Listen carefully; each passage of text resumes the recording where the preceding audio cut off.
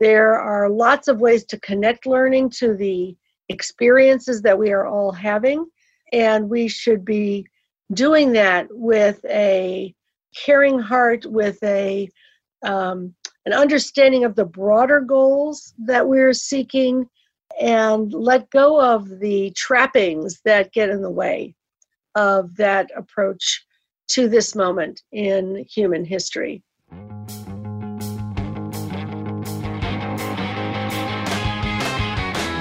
If you've tuned into a State Board of Education meeting lately, or some of Governor Newsom's noontime press conferences, or other state-level education updates and webinars, that's a voice you surely recognize. It's Dr. Linda Darling-Hammond, nationally eminent education researcher and president of the California State Board of Education. This week on Adventures in Ed Funding, the podcast series presented by CASBO, we're excited to check in with Linda to see what's on her mind as plans for the new school year continue to take shape. Plus, we'll talk about the role we all play in providing social-emotional supports to students and the new learning continuity plans that districts are required to complete before October. Linda recently wrote an article for Forbes called "The Urgency of Reopening Schools Safely."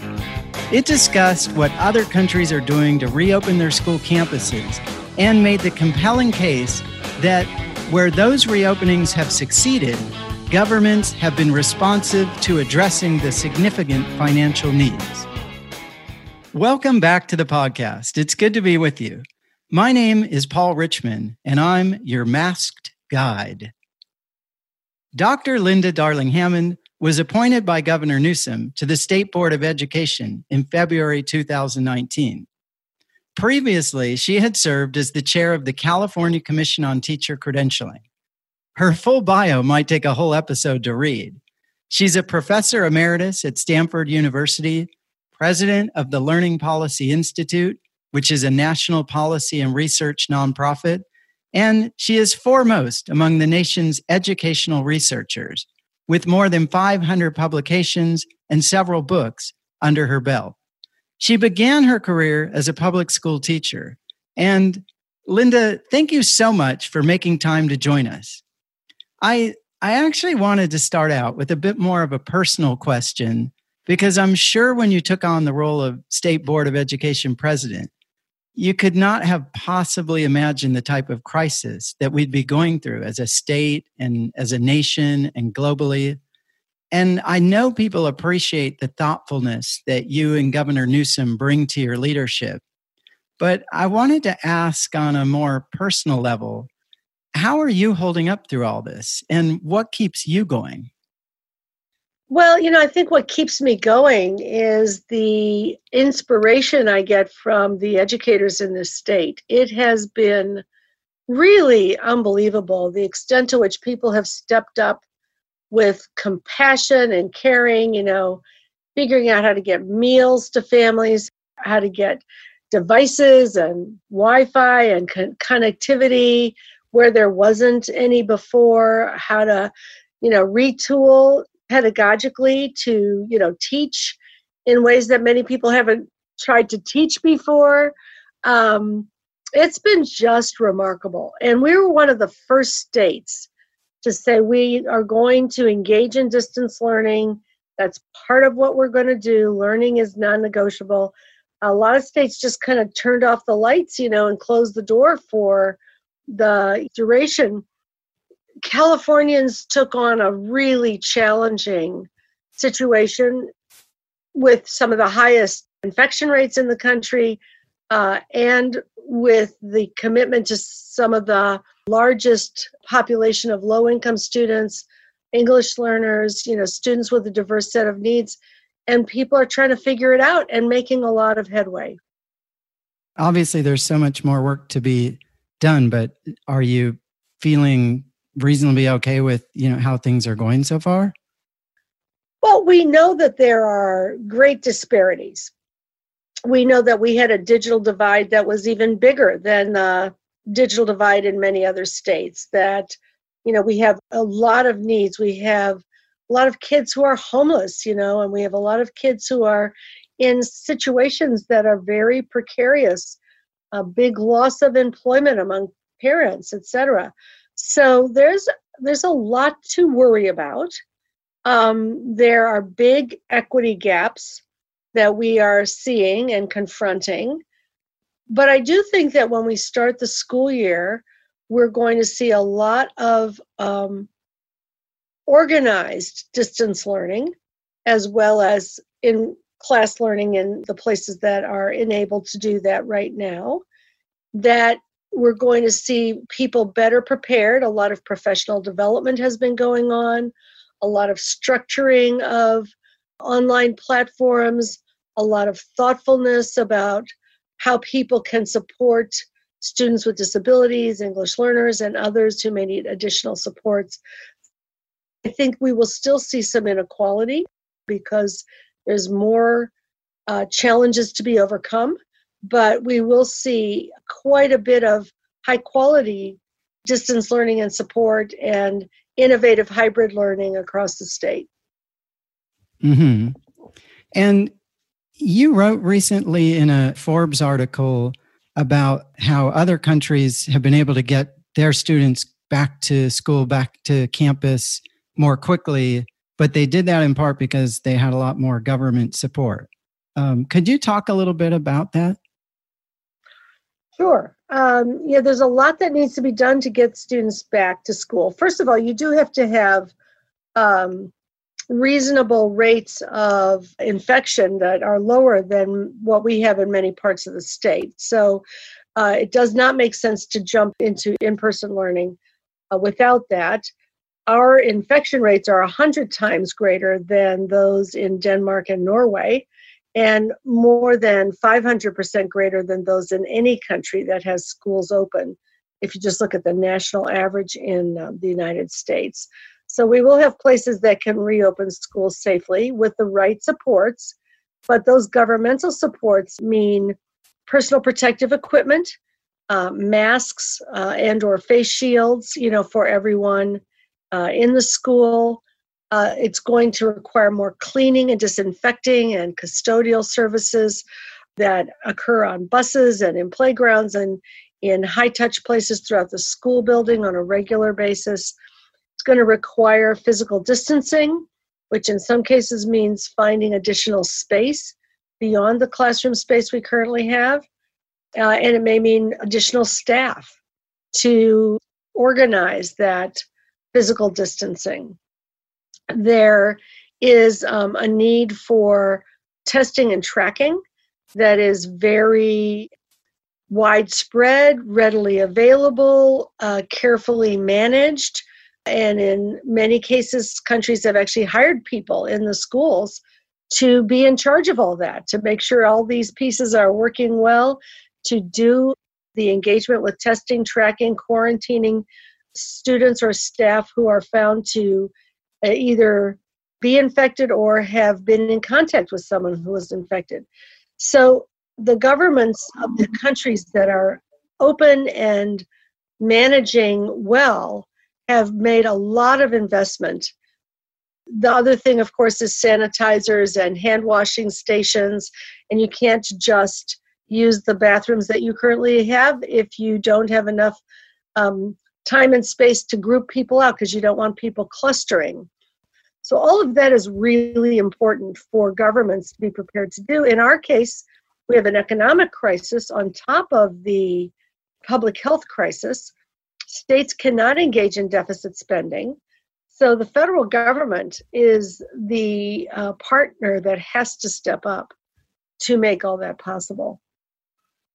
And I think you wrote that so far with all of the federal relief dollars that have been made available, less than 1% has been specifically directed to support education in the states? That's right. Less than 0.5% so far. And very little being discussed right now in the act that's being considered in the Senate. Not nearly enough to make up for both the loss of state revenue for education and the additional needs for these services and supports.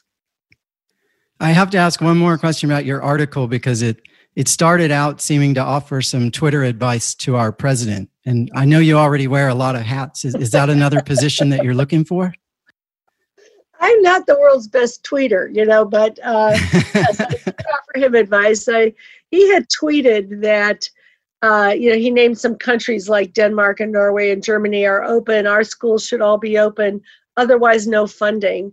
And I did advise him about what his tweet should have said, which is that some countries, a few countries have opened up schools with very big changes in how they operate.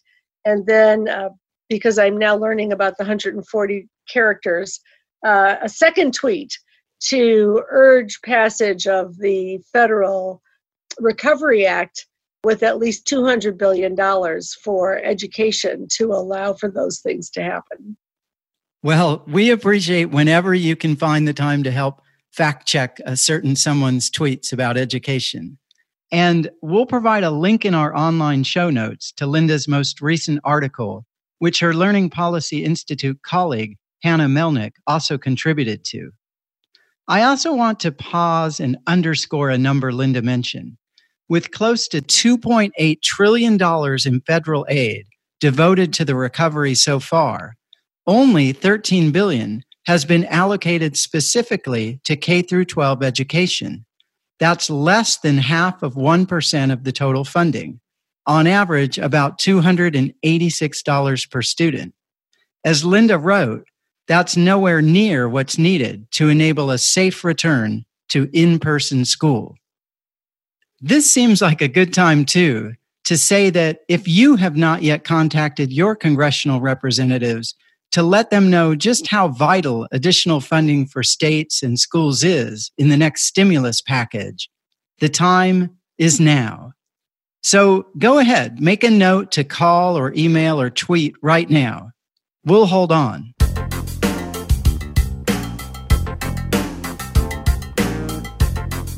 Did you call or email yet? Please don't forget. We'll also have more about the status of the federal relief package on an upcoming episode, and you can find more details on the CASBO website.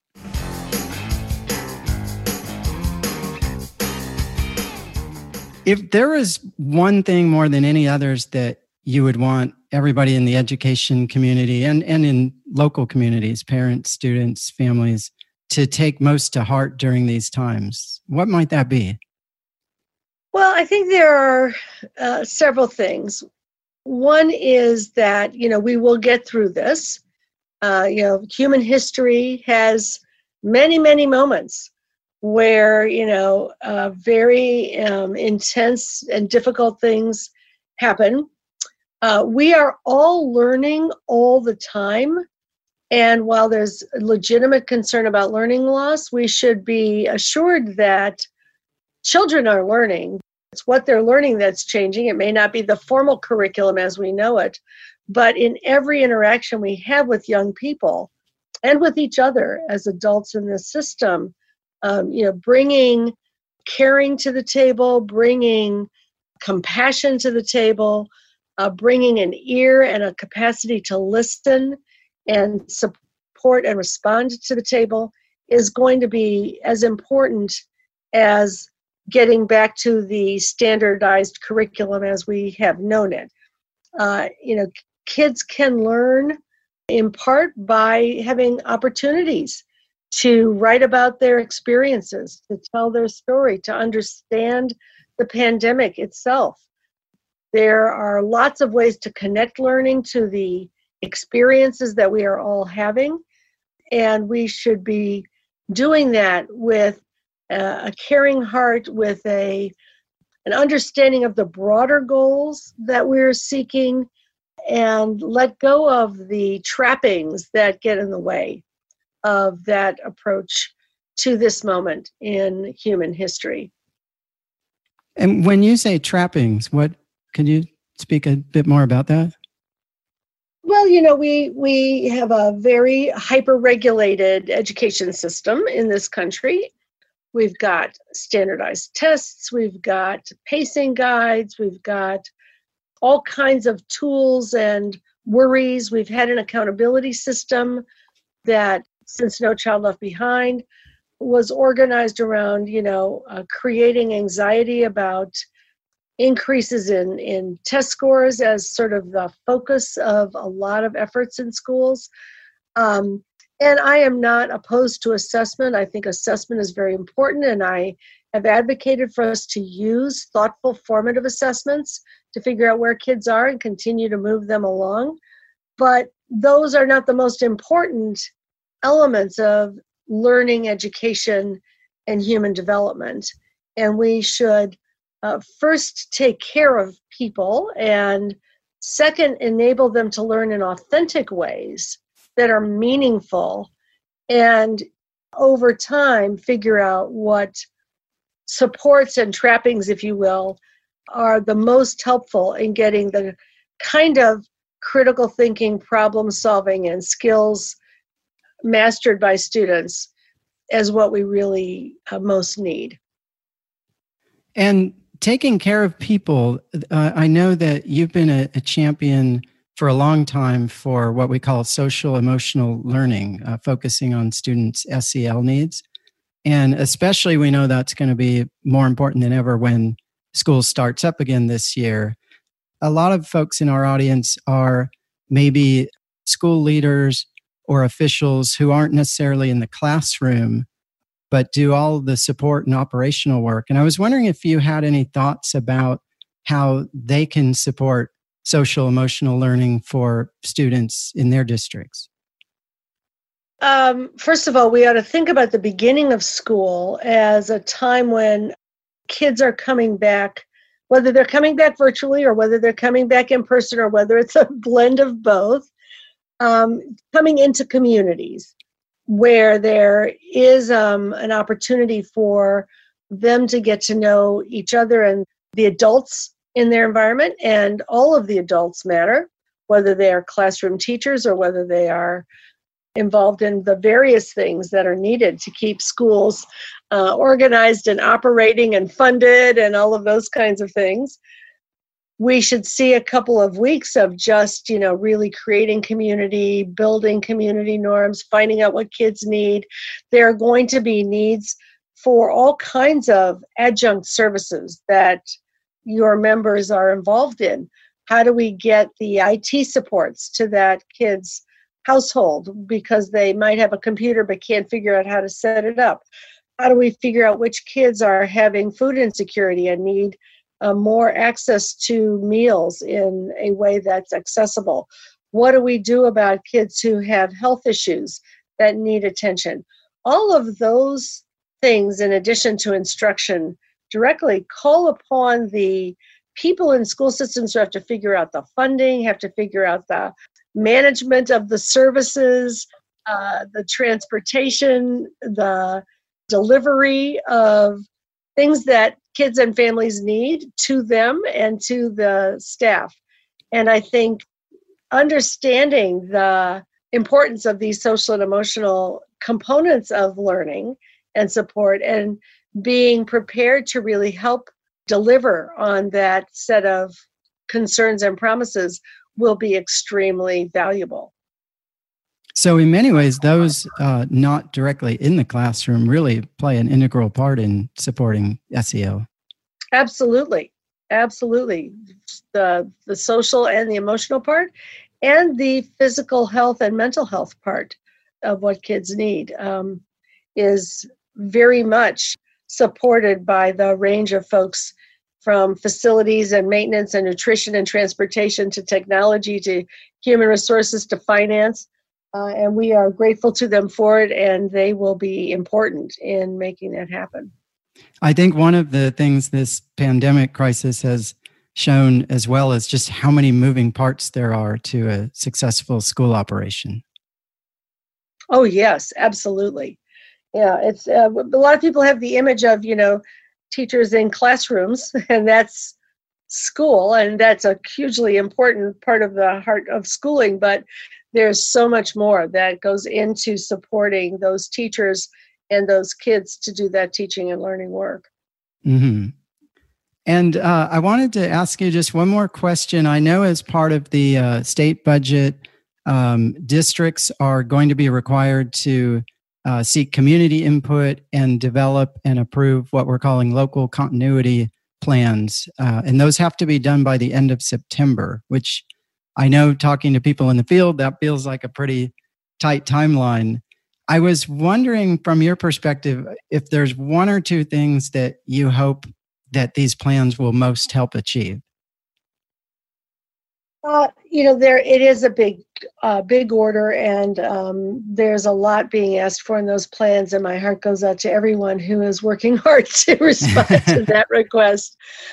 I think that very important is thinking through sort of a curriculum approach that can operate with everyone kind of understanding it, both inside and outside of the brick and mortar classroom. Because we're going to be in and out of distance learning and hybrid learning and in-person learning almost everywhere all year long. And we don't want to go through what we went through in the spring where everybody said, oh my gosh, now we're not in brick and mortar schools and we've got to figure out how to get kids the devices they need, the curriculum information they need about what to be doing and how to be doing it, and so on. So that's one of the main points of those continuity plans.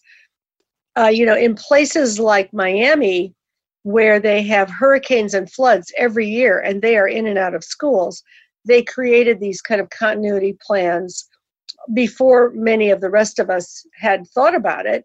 And the main thing is, how will everyone get the devices that they need and the connectivity? What's the plan for that? How can they go online and figure out what they should be doing and studying? What's the plan for that? And then how do we support students with disabilities, English learners or others who need particular supports so that there's not a huge gap in their ability to continue to learn as well? I think that's the most important piece of the continuity plan from the perspective of keeping learning going and not experiencing more learning loss than we need to. Well, and then it sounds like they are aptly named because continuity seems to be the emphasis. Yes, indeed. Dr. Linda Darling-Hammond, thank you so much for joining us. Is there anything else that you want to highlight or add? I will only add my gratitude to all of the people in our schools who are keeping things going and working under so much challenge, unpredictability, and duress, and doing it with such creativity and commitment is, greatly appreciated. I think people all across the state in many, many roles have a renewed appreciation for what everyone in schools does to hold our communities together, to hold our families together, and to contribute to the well-being of everyone else in the state. So I want to kind of leave us with those words of collective thanks. Excellent. Well, and we join in thanking you and the governor for your leadership. Thank you. Great to talk to you.